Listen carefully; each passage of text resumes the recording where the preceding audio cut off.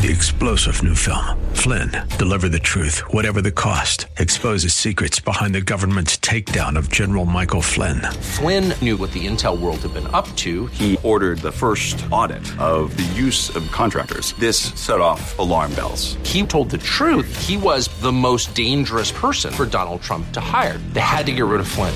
Flynn, deliver the truth, whatever the cost. Available now. Watch it today. Go to salemnow.com. salemnow.com. Real Life Radio is sponsored by River City Community Church. Grace and peace to you, and welcome to Real Life Radio with Pastor Sean Azzaro of River City Community Church in San Antonio, Texas. Now, this is a church that exists to help people just like you find the real life you were created for and then find it to the full. And that's what Jesus promised in John 10:10. And we're in a series called Outside the Circle and a Faith Gone Viral. You know, from the beginning of Christianity, this faith movement spread like a virus. It went viral. The early believers had certain qualities that led non-believers to change their mind and join the faith. Today, Pastor Sean will talk about those qualities and show us how we can live consistent with those qualities today. The message is called Show Me. It's time for Real Life Radio. Viral faith requires less telling and selling and more tasting and seeing. And remember, last week we talked about the salesman approach. We got lots of telling and selling. We got lots of books. We got lots of words. But viral faith requires less telling and selling and more tasting and seeing. See, when it comes to faith like this, everyone is from Missouri, kind of. You know what I'm saying? Because when it comes down to it, they all want you to show them. You know, Missouri is the show me state. Wow, we have some fans. Excellent. Excellent. Somebody show her, please. Sorry. Yeah, you know, the whole thing is show me. It's the show me state. I'll believe it when I see it. You see, we've got way too much talk and not enough walk in this faith of ours. And that's what people are pushing back against. Now, next week, we're going to focus on the demonstration of the Spirit and power, because he talked about that. But this week, I want us to look at the other demonstration that Paul mentioned. You're like, wait a minute, I didn't see another demonstration. Well, it's in verse 2.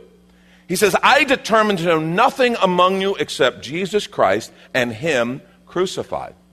That's it. Nothing except Jesus Christ and Him crucified. Now, I think some people have been thrown by this passage. I think a lot of people have taken that passage to mean, yeah, you don't need to study any other parts of the Bible. You don't need to teach on anything else, but it's just that, just that, just that. I don't really think that's what Paul was saying.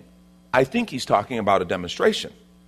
Because listen to what Paul wrote in one of his other letters, the book of Romans, chapter 5, verse 8. He said, but God demonstrates His own love for us in this. While we were still sinners, Christ died for us. God demonstrates His own love for us in this. While we were still sinners, Christ died for us. You see, the cross is the other demonstration. Jesus Christ and Him crucified is the greatest demonstration in human history. God loved us so much, He died for us on a cross. And the reason it's so powerful is because people are made to be loved. They are hungry for love. They sense a deep need for love. I don't care who it is. The most vile critic, the strongest opponent of the faith, the persecutor, they have this inner need, hunger, and desire for love. That's why love is the most viral aspect of our faith. Love is the thing that caused and can cause again our faith to go viral. Now, I want to talk real quickly this morning about 3 demonstrations of God's love. The first is God's love is demonstrated in the cross. God's love is demonstrated in the cross. Now, when you look at the cross, what do you see? I mean, think about it. Think of Jesus Christ on the cross. People wonder, what's the big deal about the cross? This is the center. This is the essential doorway to the Christian faith, to the relationship we're created for. Well, what do you see when you look at the cross? If you see Jesus hanging on the cross, you're going to see one of 3 things, okay? You're either going to see a criminal who deserved to be there, a scoundrel, a charlatan, someone who obviously deserved to be there, and he is being crucified for crimes he committed. And it's possible that's what you see. You look at the gospel, you read the stories, and that's what you see. I think that'd be a stretch. But certainly on a cross, you would see a criminal. Or maybe you don't see a criminal. Maybe you see a deluded lunatic who's being crucified because of his own delusions. And because of his insistence on insisting he's something that he wasn't, and then ultimately he was so stupid it got him crucified. Maybe you see someone deluded and just insane being crucified because of their lunacy. But if you don't see either a criminal on this cross because of crimes he committed, or you don't see a lunatic who's there because of his own ridiculous delusions, if you read the gospel and you listen to the words of Jesus and you understand what it says and you look at this, the only other thing you can see is unbelievable love. The only other thing you can see is that he actually was who he said he was. He actually did what he said he would do. And that on this cross, God himself loved us so much, he gave his life so that we could have eternal life. What do you see when you see the cross? Because I want to say to you, this cross, if we understand who Jesus is, the cross is the greatest demonstration of love in human history. It demonstrates that God loves us even though we don't deserve it. Because the whole point of that cross is he's not a criminal, he's not insane, he is on that cross not for his sins but for mine and for yours. He's on that cross as a sacrifice. That's why Romans 5:8 says he demonstrates his love towards us in that while we were still sinners, Christ died for who? For us. I don't think there's a more graphic and powerful image of unbelievable sacrificial love. Jesus himself said, greater love has no one than this, then he lays down his life for his friends. Well, yeah. Now you understand why Jesus is my best friend. Why he's your best friend. I've got some wonderful friends. They're not quite like that. It's a powerful image. In Luke 15, Jesus tells a story that brings to light and puts some skin on the truth of the cross. It actually tells of a father with two sons. And the younger son asks for his share of his inheritance before the father's dead. Okay, how'd you like that, dads? Be like Ryan coming to me, Dad, you're looking a little long in the tooth. I'm not sure how long. Why don't we just get this over with? Can I have my half of the inheritance? Seriously, I'm still alive. Yeah, but that's day by day, Dad. Come on. It's iffy. I mean, you're in your 50s now, please. Really, this wasn't done. An inheritance, you're not entitled to an inheritance until after that father passes away and you are granted that inheritance. But he has the boldness, the audacity, the foolishness, really, to ask for his inheritance while father's still alive. But in the story, Jesus says the father does it. And then Luke 15:13, we're told, not many days later, the younger son gathered all he had and took a journey into a far country. And there he squandered his property in reckless living. Make note of that phrase. He squandered it in reckless living. When he'd spent everything, a severe famine arose in that country. He began to be in need. So he went and hired himself out to one of the citizens of the country, who sent him into his field to feed pigs. And he was longing to be fed with the pods that the pigs ate, and no one gave him anything. But when he came to himself, or he came to his senses, he said, how many of my father's hired servants have more than enough bread? But I'm perishing here with hunger. You know what? I'll arise and I'll go to my father. And I'm going to say to him, Father, I've sinned against heaven and before you. I'm no longer worthy to be called your son. Treat me as one of your hired servants. And so he arose and he came to his father. I love this part, but while he was still a long way off, his father saw him and felt compassion. In other words, his dad was looking for him. Dad's looking for him. He felt compassion. He ran. He embraced him and he kissed him. And the son said to him, now note these words here. They'll seem very familiar. Father, I've sinned against heaven and before you. I'm no longer worthy to be called your son. Do you know what that means? It's exactly what he said before. He was rehearsing on the way home. You ever done that? Ever messed something up or something and you had to have a hard conversation and so you're rehearsing? That's what he was doing. He was rehearsing. But what I love about this is he gets kind of halfway through. I'm no longer worthy to be called your son. It's like he breathes to say the last part, just make me like one of your servants. But he never gets that out. I'm no longer worthy to be called your son. But the father said to his servants. In other words, father's not even listening to that stuff. You can see he's got his arm around his son. And he said to his servants, bring quickly the best robe, put it on him. Bring a ring for his hand and shoes for his feet. Bring the fatted calf and kill it. Let's eat, let's celebrate. For this, my son was dead and he's alive again. He was lost, he's found. And they began to celebrate. See, Jesus is telling this story to illustrate what the cross makes so abundantly clear. Father loves sinners. He loves prodigals. He loves those who have messed it up and are broken and hurting. Now, a couple things that I think are important in this story. The son understood that he was a sinner. The son understood he was a sinner. Understand, when he was squandering his property on reckless living, he didn't think he was a sinner because it was all good. He didn't think he was a sinner. Otherwise, he would have stopped and he would have had something left. When he was squandering, when he was sowing those seeds, he didn't think he was a sinner. He was good. It was later on when that obviously led to its ultimate conclusion. And now a harvest of brokenness, of lack, of emptiness and hunger began to hit him. That's when he understood that he was a sinner. And that's when he had the desire to go home. And see, for all those who recognize how lost and broken they are and who want to come home, Father loves them and invites them back. That's our message. That's the gospel. And we want to take a quick minute to remind you you're listening to Real Life Radio with Pastor Sean Azzaro of River City Community Church in this series called Outside the Circle and a Faith Gone Viral. That's found on the sermon page at reallife.org. And if you're looking for a new church home, here's your invitation from Pastor Sean. Do you ever look at your life and feel like you were made for something more? Jesus made a simple statement. The thief comes to steal, kill, and destroy, but I came to give you abundant life, real life. I talk to a lot of people, and many seem to feel like they're settling for a whole lot less. Hi, I'm Sean Azzaro, pastor of River City Community Church, and we are so convinced that we were made for something better. We call ourselves a church for real life. I'd like to invite you to join us for one of our weekend gatherings, which are an exciting and artistic blend of music, reflection, and practical insights, all designed to explore the life that God meant for us. River City is located 1.5 miles outside of Loop 1604 on Lookout Road across from Retama Park. Service times are Saturday at 5 p.m. and Sunday at 9:30 and 11:15 a.m. River City is a church for real life, so our home on the web is reallife.org. To find out more, visit us online at reallife.org.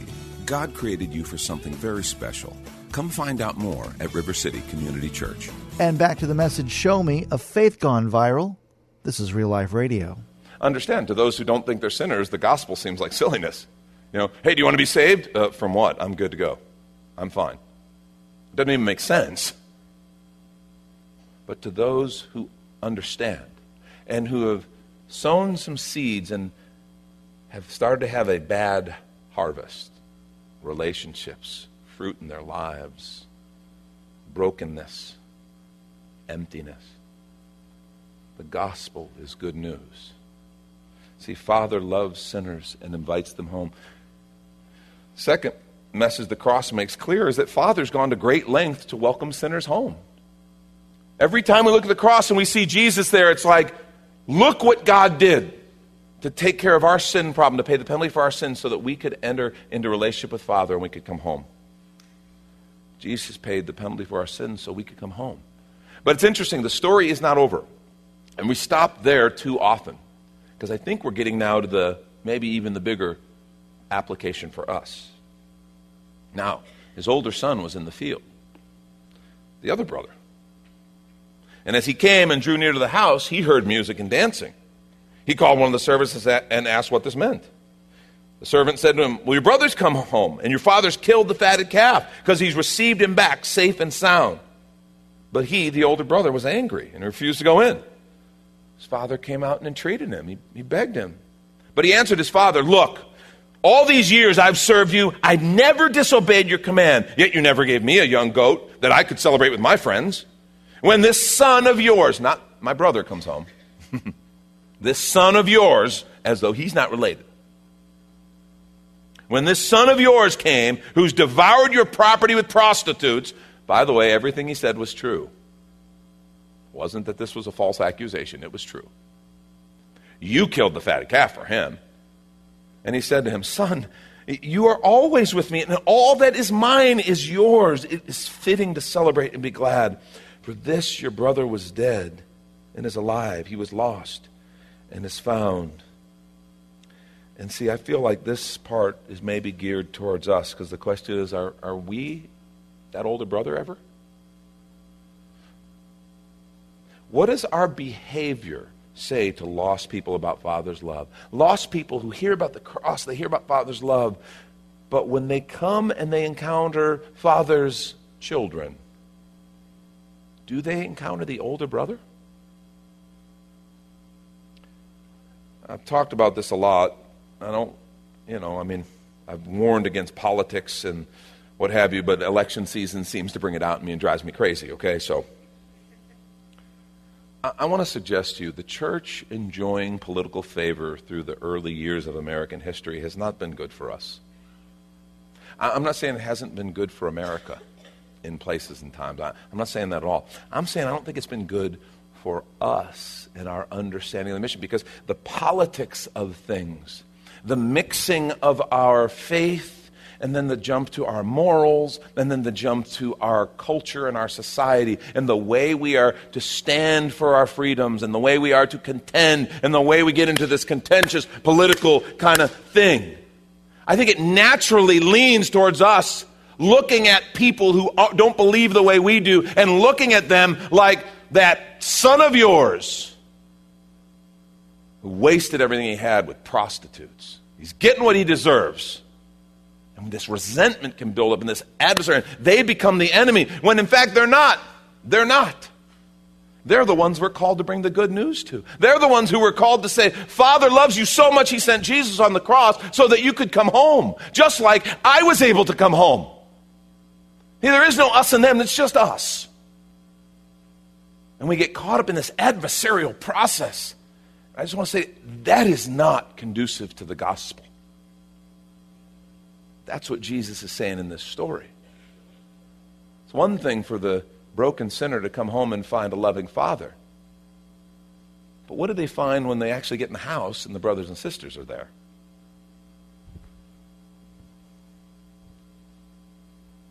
The cross is an amazing demonstration of God's love.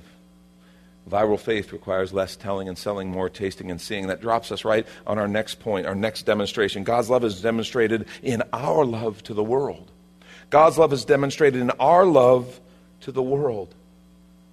We get to be an illustration of God's love to the world around us. And by the way, that means even our enemies, maybe especially our enemies. Jesus in Luke chapter 6, beginning of verse 27, said, "But to you who are listening, I say, love your enemies. Be good to those who hate you. Bless those who curse you. Pray for those who mistreat you. If someone slaps you on one cheek, turn to them the other also. If someone takes your coat, do not withhold your shirt from them. Give to everyone who asks you. If anyone takes what belongs to you, do not demand it back. Do to others as you would have them do to you. If you love those who love you, what credit is that to you? Even sinners love those who love them. If you do good to those who are good to you, what credit is that to you? Even sinners do that. If you lend to those from whom you expect repayment, what credit is that to you? Even sinners lend to sinners, expecting to be repaid in full. But love your enemies. Do good to them. Lend to them without expecting to get anything back. Then your reward will be great, and you will be the children of the Most High. Because he is kind to the ungrateful and the wicked. Be merciful, just as your Father is merciful." He said, I want you to go love those who are outside the faith. Love those who oppose you. And he was very practical about it. He gave examples. If they strike you, turn the other cheek. If they take your coat, give your jacket. If they take something from you, don't expect it back. That gets very real, doesn't it? Many of you know last year I had a number of guitars that I had stolen. When we found that person, I told him, keep the guitars. Now that didn't actually happen because we never found the person. Some of you are like, did you really? Yeah, no, we never found the person. So I'm glad I didn't have to deal with this. Imagine, though, they do find the guy of the guitars. My luck would be that morning, this would be what I'd read in my devotions. It'd be like, Lord, are you kidding me? Good news, Mr. Azaro, that we found the guy with your guitars. You can see him tomorrow. And then the next morning, this is what I read. This is very real, isn't it? That's one of those things where Jesus isn't playing. He's serious. I want you to love them. I want your life to be a model of the cross.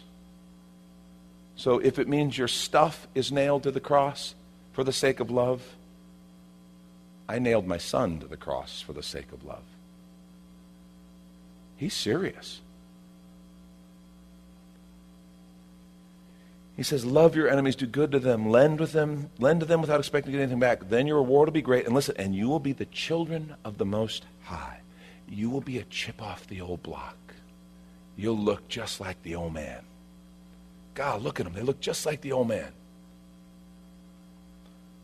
Be merciful just as your Father is merciful. Love and mercy demonstrates the love of our Father better than any sermons, better than any books, better than any websites.